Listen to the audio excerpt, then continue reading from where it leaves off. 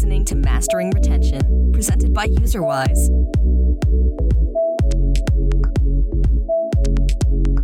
Hi, everyone. Welcome to today's episode of the Mastering Retention podcast. I'm Tom Hammond, your host, co-founder of UserWise. Today, I'm really excited to have Riley Anderson on with me today. Riley, tell us your story. How did you get into games? Thank you, Tom. And thank you for having me today. I'm super excited to be here as well. How did I get into games? I think I've been a gamer my entire life. It's probably started out with my father being a programmer. So I had computers before I had TVs in my room when I was a kid. And at some point I just realized, you can actually make a living of making games and having fun. And that really, it was something I found very interesting. I think the moment I knew this was the industry I had to be in was the first time I exhibited one of my games at the Danish science ministry, and having people playing it and actually fighting over the device of who could play it just made me feel like this is bringing entertainment is something I'm very, very excited about. And also the fact that you can combine it, at least in the commercial side, with business models and marketing, which is stuff I also enjoy a lot. Definitely piqued my interest within gaming. Yeah. So are you a programmer at all yourself? Did your dad teach you stuff or trained or? I can do basic programming. I also had some classes in school. It's not really my most favorite thing, I think, because you have to think so logically about things. I'm more like a out-of-the-box kind of thinker. So in that way, it doesn't really fit my personality. But I think it's super important that if you want to, I do have a company and be a bit of a project leader as well, you need to know the area as well and understand what programming is about and how to think about it. Yeah, absolutely. Yeah, I know I taught myself how to code and built some of my original company's core base of everything. So, I would say, if I was playing League of Legends, they've got, different tiers. I'm maybe like a high silver, low gold tier, programmer. Now we fill the team with the challenger level developers. So I'm nowhere near that, but I at least understand the concepts and the premises. And, I could probably get there if I just brute force it, not nearly as fast or as elegant as them, but I at least know high level. If I'm going to ask you to do something, that task is going to take 5 minutes versus that's probably going to take a month. And so I think that really helps with, how you think about things and designing games and configurations and different things like that. So definitely love that. So yeah, I'm on the same level. Yeah, I remember I was feeling pretty good at League of Legends, and then, Twitch came out and I watched some other people play and it just hit me. I'm probably never going to be the best, but, find enjoyment where you can. So you started at Tactile in games, right? Kind of doing social media stuff. Tell us a little bit about that. What does a social media manager do? And what did you learn from there? And how has that influenced what you do today in terms of being able to connect with an audience? Yes, that's true. I started my career at Tactile Games in Denmark, who make free-to-play casual games. For me, that has been super important for my journey of where I am today. I already started working at Tactile while I was still studying. I studied game design, and I specialized within social media. So what I started in the beginning by doing at Tactile was concept development of the social media strategy. It was very much on the organic side. It's very different than what I do today, where it's more on the paid side. But it was super insightful. It was a lot about getting to know the target audience. In these classic match-3 games, it's women plus 35. And I learned a lot by studying them. I also combined the work I did at Tactile with a lot of statistics. And with my thesis at school as well. So I tried figuring out how you could actually use statistics and data to measure on the organic side of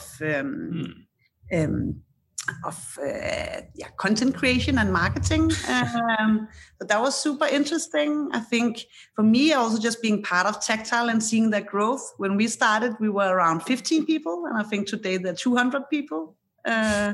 So for me, that was really the place where I learned a lot about all the different aspects of game development and getting a professional view on things instead of just doing school projects.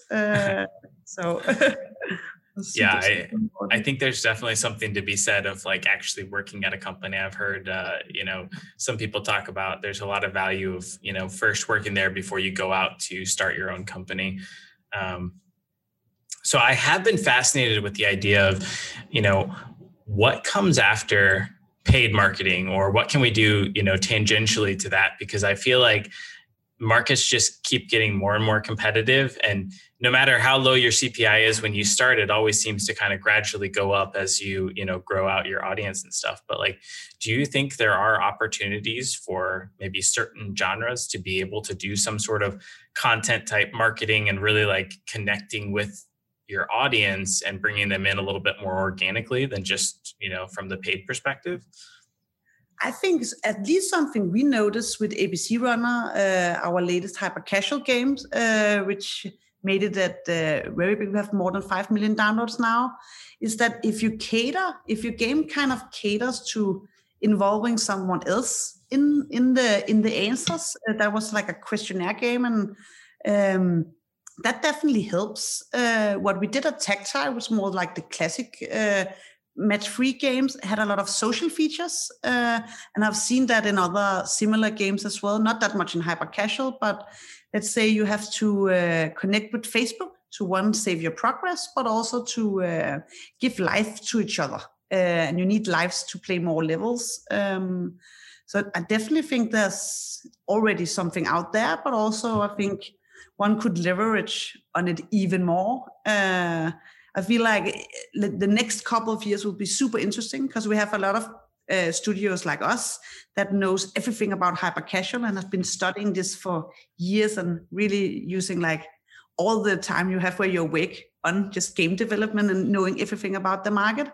And I think that type of knowledge will over the next couple of years be combined with the more classical, could be match-free, merge. We see a lot of these different genres out there. We also had the June's Journey with the hidden objects. Like combining some of the more classic retention genres with all the hyper-casual knowledge, I think that will be very interesting to see how well people will use that to their advantage when, as you say, coming up with new marketing strategies and combining them with like specific target audiences. Yeah, absolutely. No, that's cool. So after Tactile, you went on to found Tap House, and then that led to Umami. Like, what's the story there? So I think as a person, I've been wanting to actually start my own company since I was a kid. Always knew that was the path I would go in. Just didn't know exactly in what area. So after being at Tactile for some while, in the beginning I thought I wanted to become a producer. Then found out that maybe that was not even enough for me. Kind of wanted even more, right? And then I thought the only way to really learn is to start doing it instead of fearing what then if I don't have the perfect team to begin with or all those stuff. So I gathered a team, a programmer and an artist. It was someone I already knew from the industry and used to work with in high school, which is a long time ago. We started out, and the way I see it today is kind of have an internship. This was my internship into the startup scene and actually having a company and being a business owner, also a game studio. So we just tried out a lot of different things. I think I needed that as a person, trying to apply for money through soft funds, for example, and also going to venture capitalists way too early and trying out a lot of different visions as well, like scoping up and down. And for me, I'm that type of person. I just learned best by doing. So those 10 months where I was part of Tap House Studio and founded it together with two others, gave me so many learnings. And I also knew in the end exactly what I wanted to do.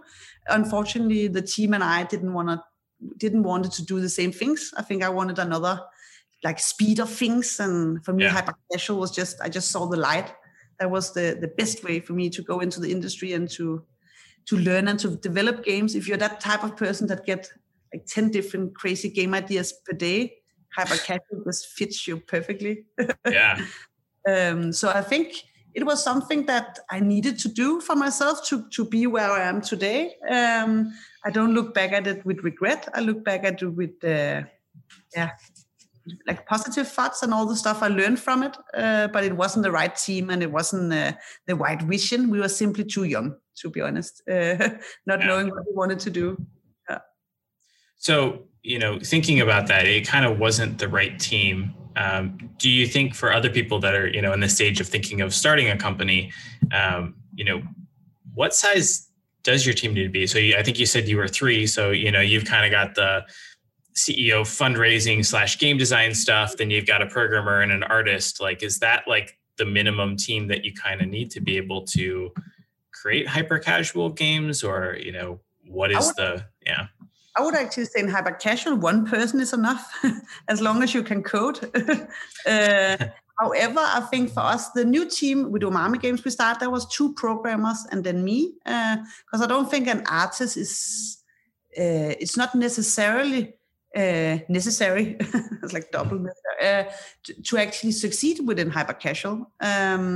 Maybe sometimes it's actually better not to have it way too polished, because maybe it's more relatable if it's less polished. At least from our perspective, it's not something that we have needed, and it's not really a specific role we're looking for. We more look for generalists. So the programmers on my team kind of have a split palette. Maybe they wouldn't be able to code the craziest algorithm that could save the world, but they're super good at object-oriented programming. That's what we do in game development, but also have some knowledge within 3D and within 2D as well. So I think like a wide palette is more important. What I kind of feel like the takeaways I got from the first company is it's more about the passion. Like, do you want to do you have the same vision for where you want the company to go in? And do you have the same sort of passion? Which for me also kind of equals how much do you want to work? I'm like a workaholic. I work all the time. And for me, it doesn't work to have co-founders that only want to work part-time, for example. That's something I decided with myself very early, that like I'm going to go all in. And I want people on my team that also want to go all in. Lead at this stage. So I think like finding the right people and also being able to evaluate on the same level. Like I kind of say things as I see them without being mean or anything, but some people don't work so well with feedback that are, I wouldn't say harsh, but on point, right? There's different points you need to think about when starting a team, like the cultural fit as well, right? Yeah. No, I think one thing that it's really interesting that I've found too is like making sure that you guys are aligned in terms of what is your exit strategy too? Like, what do you actually want out of this? Because, I've heard of scenarios where you've got like a 3-person founding team. One person wants to do like an acquisition. One person wants to, cash flow the business. One person wants something else. And then, come time that you guys are actually successful and you're at the point where you should be celebrating. Now everyone kind of wants to go this different exit strategy and you kind of clash heads. And I've actually seen that take down a business. So like just making sure you guys are aligned culturally in terms of just like everything. It's kind of like getting married in some ways, maybe even more so. It's like, make sure you know those like deep things about, your potential co-founders, spiritual and religion beliefs and all that kind of stuff. That's maybe hard conversations, but good to have before you're already in it. Definitely. That's also something kind of noticed with as you say, with the first company, like, I don't know why, either I kind of feared bringing up some of the difficult topics, right? Exactly as you say, like, what do we want to do in 3 years? What do we want to do in a year? how do we think about this and this? And that's definitely an advice to others, like take it up front instead of waiting. It will just be a bigger problem later, right? And I definitely agree. Some of the takeaways I've also taken with me to Umami Games. We just made our first 3-year plan. So we kind of know almost like by each quarter where we will be, at least where we want to be, right? Which also helps with what you say, like, what is our strategy? Because that's something you can really disagree on and can, make it very difficult to to continue working together, right? Definitely. Cool. Well, let's talk a little bit about hyper casual, because it seems like hyper casual came out, people kind of underwrote it as like, oh, that's just going to be a little fad, and it just keeps growing. So what is a hyper casual game? I would say a hyper casual game is short and sweet. It's this small level bursts. It's also a game that's super relatable normally. Whenever you see either the game or an ad, you will be able to tell within 2 or 3 seconds, what is this game about? What is the objective? And what is kind of expected of me? So I would say what hyper casual offers the other game experiences don't is a little bit a better intro in a way. If you haven't played that many games before, hyper casual is a great way to start. It's also games you can enjoy while you're doing other things. Could be commuting to work. It could also be, I think the new generation, I'm kind of part of it. They do more than one thing at once. I'm 30, so I'm not that that young. But I kind of do it myself. I watch TV and also play a game, and I talk to someone at the same time. And I think people nowadays just like doing more than one thing at a time. Sometimes to explain it easier to people, also call it like playful interactive entertainment more than necessarily a game, right? Yeah, that's great. Okay. So switching topics just slightly, I over and over again hear people talking about the importance of designing a game for your target audience, like knowing them inside and out, so that you can really meet them at the best possible moment, so that your game can actually fit into their lives and kind of become a core part of it. Is that mantra true for hyper casual games? And like, who is the audience for hyper casual games? It's hard to say, right? Because I guess like the point with hyper casual is that it is for the wide audiences, that there is not a specific target audience. It's everybody. And then you can say, oh, but what does everybody then have in common, maybe? I mean, that there are stuff that we all have in common, no matter where we live and how old we are, right? Sleep could be a great example. We all need to sleep to exist. We all need to eat to exist. Many of us also experience love of some sort in our lives, right? There are some universal things that we can all relate to. And also, I guess, hyper casual also follows in general like popular trends. So again, it is something we can all relate, but it is hard. I would still say we sometimes try to work with like target audiences within hyper casual. Maybe you can say like, I more think of it as personas than a specific target audience, like the broad, like the generalist opinion of like how does a woman in general think, for example. That could be a target audience within hyper casual. How does a male think? Or maybe how does a person who's younger than 30 think? And then maybe, even though they're maybe like the main target audience, your game still has to be appealing for everyone else. But I do think you can think of like an area. That's something I also learned through like this a life of design, that sometimes you're like, I don't want to design anything specific, because that way some people will not relate to it, right? But from my experience, and theory also says it's actually better to design something specific, because then it's easier for people to relate into it, even though it doesn't look like the car that they have in America, but more looks like a European car. Yeah. You still recognize it as a car. But I wouldn't in hyper casual go out and say like, okay, I'm going to design this game for 12-year-old boys. That would. So how would I approach so pitch me like a game concept. It can be something new, or it can be something that you tested before and it failed. But like, how would I come up with a game concept, with that in mind? You have different kind of design strategies, right? Now, we just had a talk at the company about turning more professional. So I have to learn not to say anything about our new ideas, because this is what we're so excited about, right? But we could take we made a game once called Match Me If You Can. So first of all, catchy name from my age group. Catch Me If You Can is a very famous movie. Match Me If You Can kind of resembles that. The idea here was the theme of love, Valentine's, where we were thinking that's something that a lot of people can relate to, right? If I should design it today, I would think, so who really cares about Valentine's Day? Is it men or females? Maybe without being gender biased or anything, maybe females in general care a little bit more about Valentine's.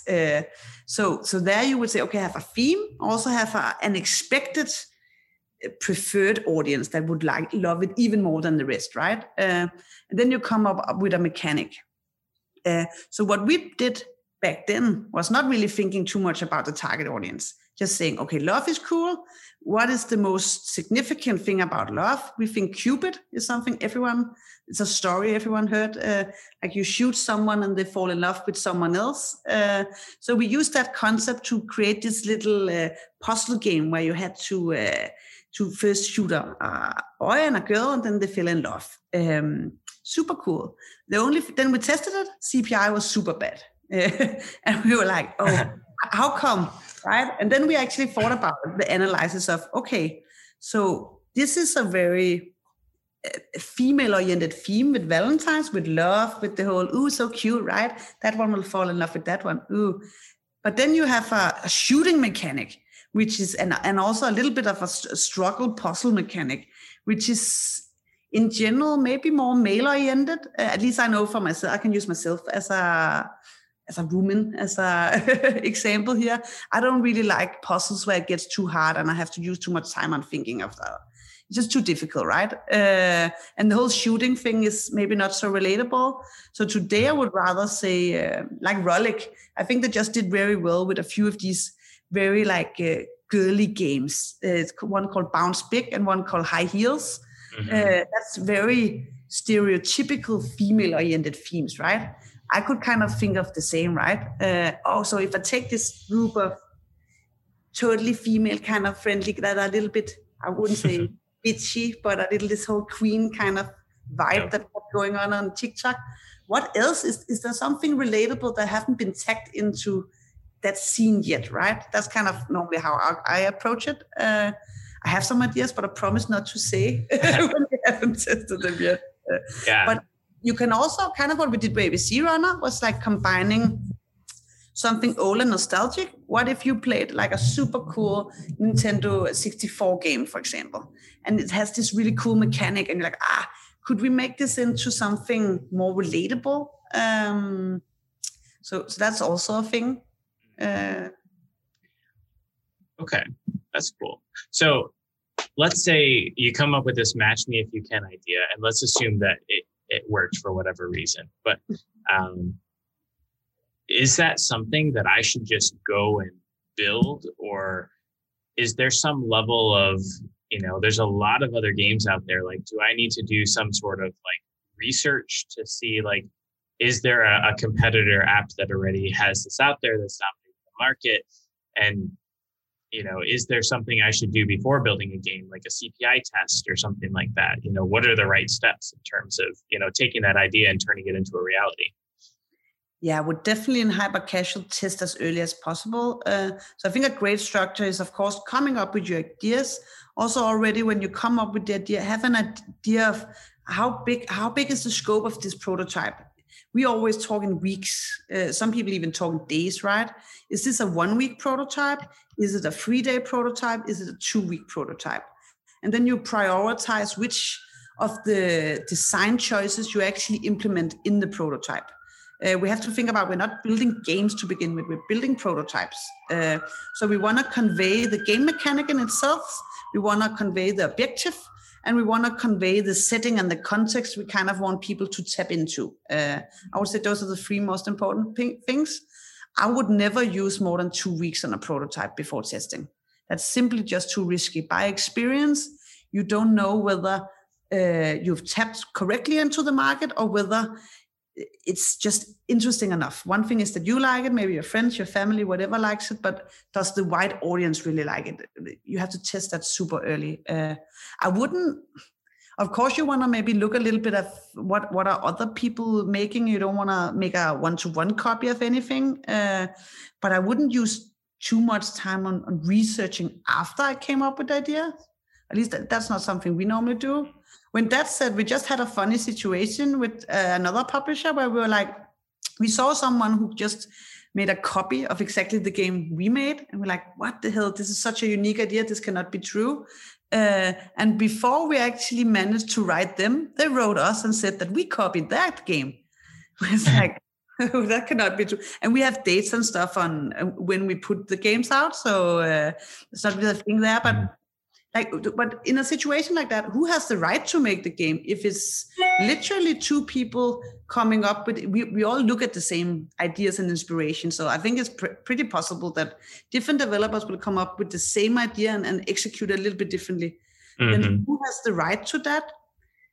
In the end, it must be the one that just executes its best, right? That will win the market. The players will decide that. That's great. I like that.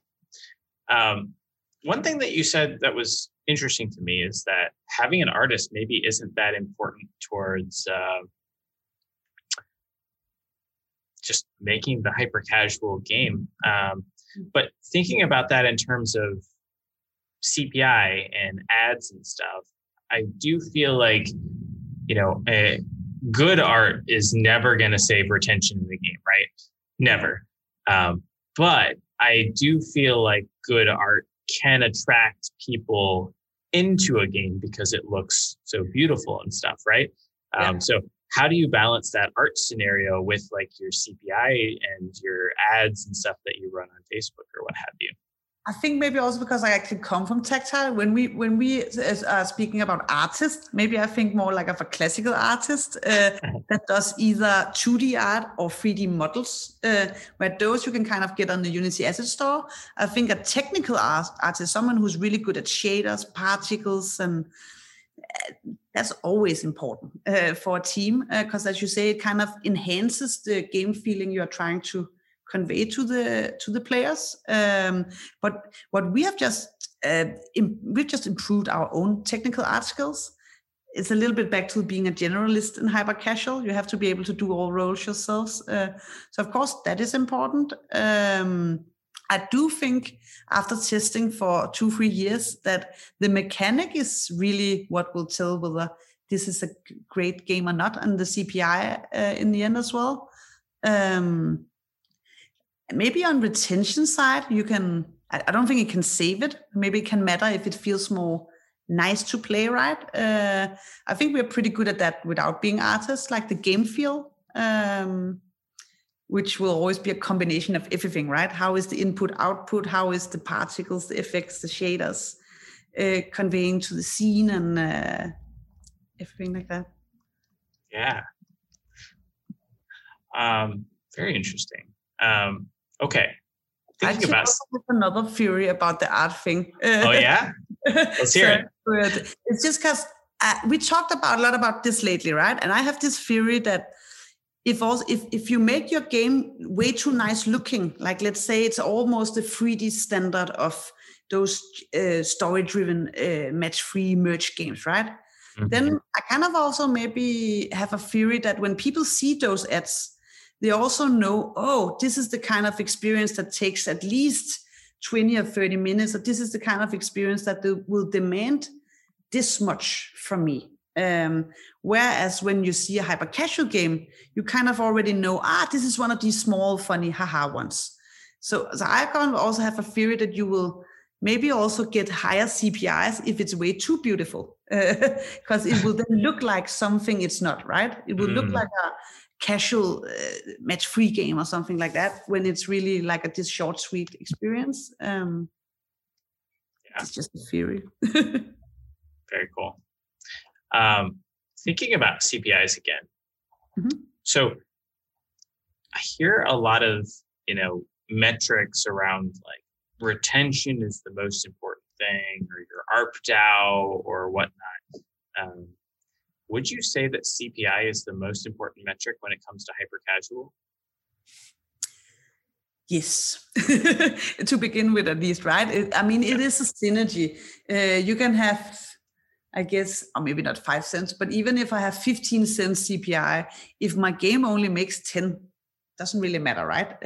So it will also always be a synergy of knowing your lifetime value model, like knowing the different metrics that you put in. I think why people say that in hyper casual, because you have very few revenue streams in hyper casual. You mainly have the ads, a few in-app purchases, but that's mainly just to remove the ads, right? So if I get someone to actually do an in-app purchase, that's kind of a limit of what will I then make anyway, right? And so I think that's why people say that CPI is the most important thing, because if CPI is $1, then in hyper casual, it's not possible to make money on that. So that's why you need to test that so early. Then maybe when you're testing, you figure out if retention is crazy. We tried that as well, where we have really good retention and play times, but CPI is not as we wanted. Then maybe is it still a hyper casual game? From our perspective, that was actually an idle hyper casual, which was then maybe more into the idle side. And there you need to have another UA strategy. You cannot use the same broad marketing, at least not with the CPI we had there, right? So yeah, I think it is super important. When that's said, when you do, as we talked about before, you do the early testing. Let's say I test after a week. I find out, okay, here's very nice CPI metrics. Then I need to go and look at my retention. And then my retention becomes the most important metric, right?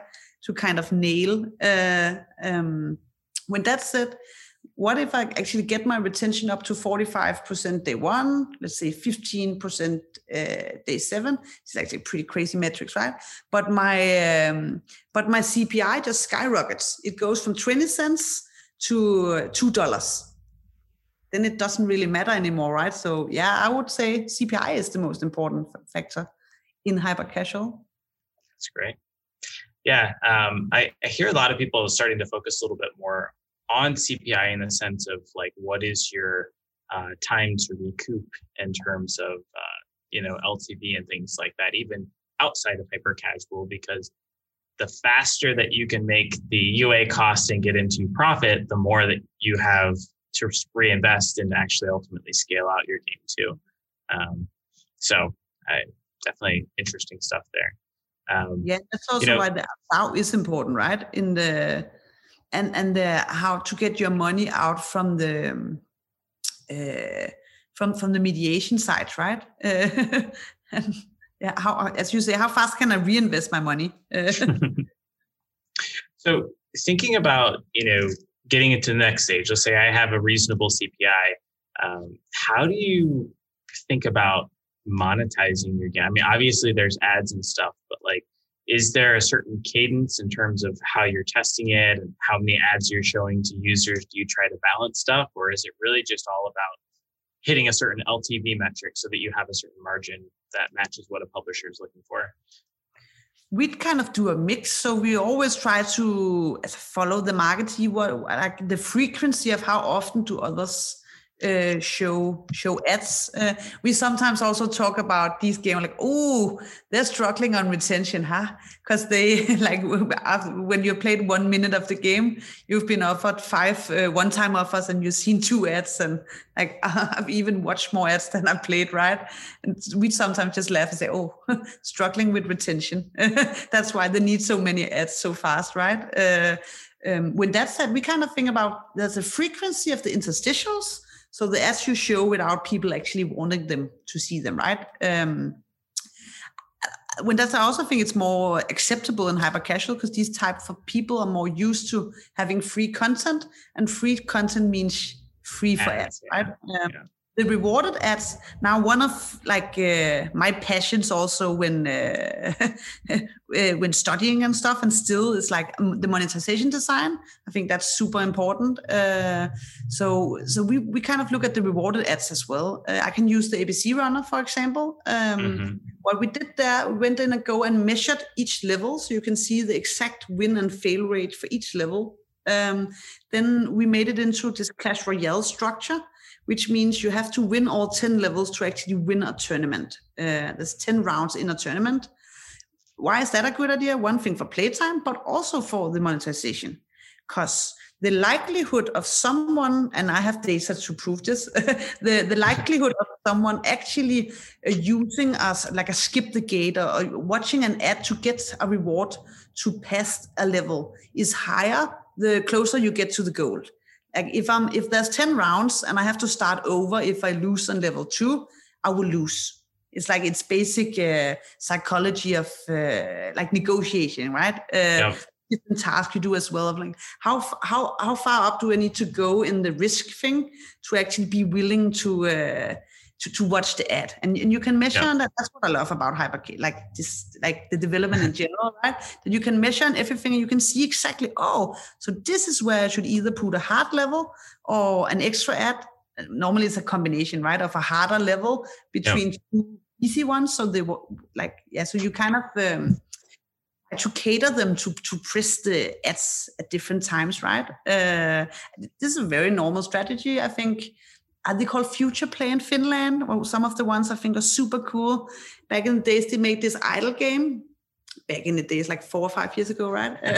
But they made this idle game where they had the sun and they also had a cloud, which was intertwined in the game core loop, which was harvesting. And it just fitted so perfectly. Everyone, you want to press the sun because you need extra sun on your seeds to make them grow faster, right? And I think that's where you really nail it if you kind of get the rewarded ads somehow inside of the core loop. Also seen Rollick doing some nice tricks in runners where they give the new skin. You only played half a level and you get the skin. And you get to play with a half a level. You get used to, I really like this new hat I got for my character, right? Then it turns out it was not for free. I need to watch an ad to get the hat. I already got used to the hat, right? A lot of psychology mixed with like sales, I guess, and technology and data, and it's that idea of ownership of I have this now. Now I have to give it back. You're much more likely to go through with it. It's actually something I've seen like Playrix do in a lot of their live ops. So they design in Homescapes, their weekend events are much more intensive, where you do have to win those like 10 levels in a row, and monetization goes up because now that you've invested all this time getting to level 9 again, maybe after you already failed and restarted, I'm just going to pay, for the extra 5 moves to like finish this to make sure that I secure my reward because I don't want to start back at level 1. I think it's just super interesting, that whole spectrum of like, so you can make like very small changes and you can just see very big differences in the data. And I think it's super interesting, that whole field. Yeah. Actually, speaking of live ops, what do you think about the idea of live ops and hyper casual? Because I've heard a lot of like hyper casual publishers like really getting interested in the concepts of it. But like, do you think they can be done, and what would that look like? I've definitely seen more of it, actually, to be honest. And since it's proven and works in casual, I would say yes, I think it can work in hyper casual as well. It's probably about finding the hyper casual version of the same features as you have in casual free to play. I've heard it also depends a little bit on the games, right? But for some of them, it could work very well. We also talked about it in our game, ABC Runner, having this whole, like, how about like a weekend tournament, as you say, where you get in and, okay, now the 100, you're like we had that at Tactile as well, like you have these star tournaments, for example, 100 players in, the best 3 ones will get rewards, right? We are competing in 48 hours or something. I think the biggest struggle is what we kind of entered was the server. You have to pay for each server space you use. So if you want like real-time multiplayer, it can be a bit cost, like the cost per user is too high for it to make sense in hyper casual, and that's where the issue is, right? So I don't think it's because the players wouldn't like it. It's more like a financial thing. And once you probably break that curve of some sort, I think we would see way more of it in hyper casual in general. Yeah. No, it was interesting. I was talking to one hyper casual publisher. They were kind of curious if they could use UserWise or live ops tools for stuff. And I think one of the biggest problems that I see with a lot of hyper casual games is, well, I could give you the framework to run live ops events in there really easily. But if you don't have something valuable to the players that they actually want, like why would I do that weekend event if I don't care about those rewards for the top 3 spots, right? So that's where sometimes those casual games have I really want that booster because I know what the value of it is to me, where some hyper casual games don't have that. But on the flip side, I was talking to them as an example of a hyper casual game, like a bottle flipper game, where like you tap once and the bottle flips, you can tap again and it'll, you have to land on something and kind of trends across the room. And I said, well, your top players are playing like 400 levels of this and watching like 400 ads, right? Well, why should it be 400? Like, what if we could get them to 1200? And it seems like they just genuinely really like the game mechanic and stuff, right? So, we could make a live op event where every week you can push out the asset of something new. So, this weekend, it's the vacuum event where you're flipping a vacuum cleaner across the room. And, we could allow you to change how fast it goes up and how fast it goes over. And now it's like almost this completely different gameplay, but it's like more of the same, but different. And so being able to, really expound on that. And now every week it's like a new game to me. And for the players that actually really loved that mechanic, they get to go through that whole mastery stage again, which is really exciting. And you can throw, I had that theory before because I think it was when we were in Japan doing the venture capital tour, they were also saying, but how come, as you say, if CPI is the most important metric, how come you want to keep on buying new users? Why not just buy them once and keep entertaining them, kind of as you're saying as well, right? Instead of making 10 different games where one is the bottle, one is the vacuum, one is the blah, blah, blah, right? Why not having just one game? Like keep refreshing it, as you say. I think it's interesting. It's definitely something one could test in. There could be the issue of your eCPM being really low, though. This is from my understanding that like the more of the same, like the newer your game is, the more interesting it is, of course, right? With the eCPM values. But I do think as a developer and a marketing person, so it's super interesting because if I could make double the amount of money, but only have to pay to actually get them in there once, right? It would be super interesting. No, that's super interesting. Yeah, I'm just kind of curious. Like I see a lot of hyper casual games that shoot to the top of the charts and then they shoot back down just as quickly. And, are there some ways that, once you shoot to the top, you start getting a lot of organic traffic and things too from people finding you. And so like, could there be some level of live ops mechanics or other things like that where you can kind of, keep that level, because then you're just going to command all that organic traffic. And are you going to start to see, if you look at like the top grossing charts, the ones that are new that maintain like the top 100 is maybe like, 1 or 2 games from the last year. Everything else is just like pre-existing and they just dominate those charts. And is that going to happen hyper casual too? I don't necessarily think it completely will, just because hyper casual games by nature are those kind of like shorter type things. But, maybe instead of only being at the top for a few days or weeks, it can be like a month or 2. I don't know, but.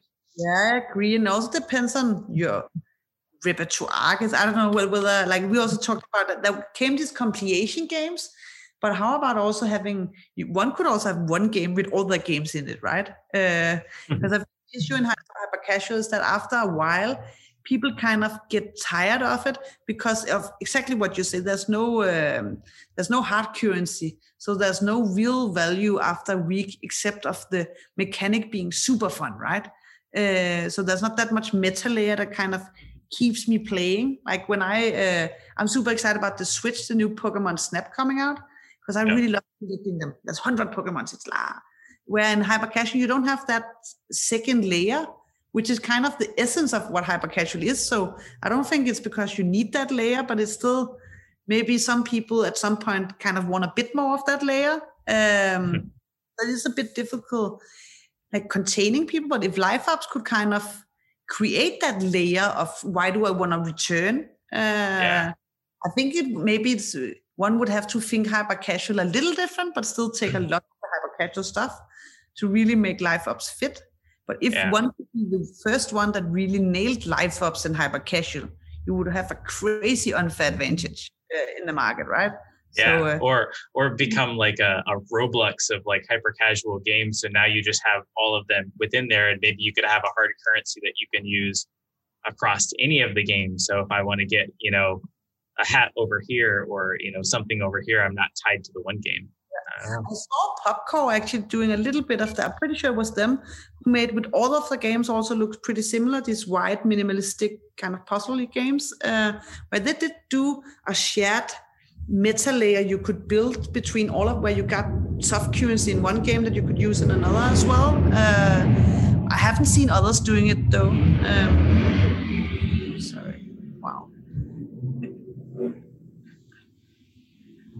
Love it. Airplanes? Cars.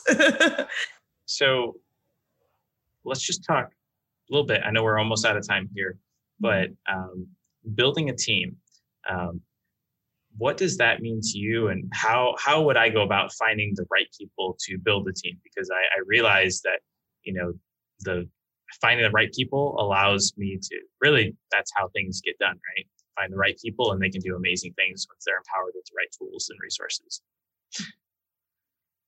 Well, I guess we are a little bit new in building a team. I know a lot about building founder teams, but then actually scaling a team. So what we did, or what I did, is first start by asking people who know more about you about it, getting some information from people who already built a team. Then for us, like a combination of like the cultural fit, but also what kind of skills do I need right now for my company? What are the goals we have set and how do we get there? For us, for example, we needed a lot of programmers because we want to make a lot of different prototypes because we believe capacity is super important to win the hyper casual market. And then, interviewing people, figuring out, we made them make a little test. So we were like specifically, if we take programmers as an example, looking for them, then making them do like a small test or something that resembles the work they will actually do at our place. Then we also talked to different references that knew them, like older teachers, former employees. Then we've had like a personal talk with them as well. And you start out a little bit like with a 3-month trial period where from both sides, if it turns out not to be a fit, you can end the employment. But I guess it's always hard to say. From my experience so far, and what I heard from people, like really also have to follow like your stomach feeling.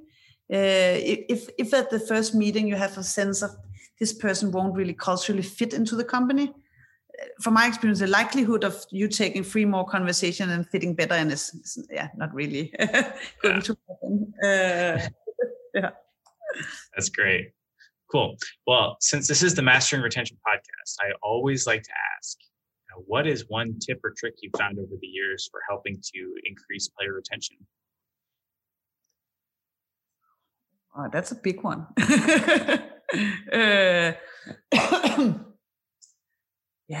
Value, I think, is pretty important, as you kind of said. Trying to figure out, as you say, even though it's hyper, like what is the target? What is the value the most inside of the game? Kind of give them more of that. I think is one good tip. Another good tip, which is super simple, but maybe sometimes people forget, like look at what others are doing. I think that's something we're really good at as well. If I'm making an idle game, I will look at the 5 top idle games I think are the best ones. I can see maybe on on a list are the one that grosses the most. Play them through, make a little analyze. What is it that they all have in common? What is it that you do that are super, that seems like, this makes the experience way sweeter and just conveys everything, like the flow is better, right? Yeah. And then try to add that into your game. So not necessarily as a one-to-one copy, but like thinking of what is the flow they created, what did that do for the player? I've been playing a lot of these match-free, story-driven games lately, and wow, they're good at I think maybe you even wrote it as well on LinkedIn. There's this royal match, and each time you play, like you lose by having. It's like I lose and I have my like power up thing. It's like, well, I want to use that. I spent the whole time trying to get the stupid power up, and so yeah, I pay my 900 coins so I can blow it all up. Exactly, yeah, and also see what they did there. They got you used to actually using the coins, which is what they did at Heyday and all of those classic games as well. They get you to use the soft currency and the hard currency before, while it's still free, so you're used to it. So will later, then where you actually need it, you're already used to it. Like, this is the way I solve this issue, right? Of not having moves enough. It's by using my coins. But at some point you need to use real money to get more coins. And I think it's very, very clever design. So we'll definitely look at what others are doing and see what of their design traits could I use to my own advantage. That's fantastic. Well, Riley, this has been so much fun. I hope you enjoyed it as well. Really appreciate you coming on, and hopefully we'll talk again soon. Thank you. I hope so too. And thank you for having me.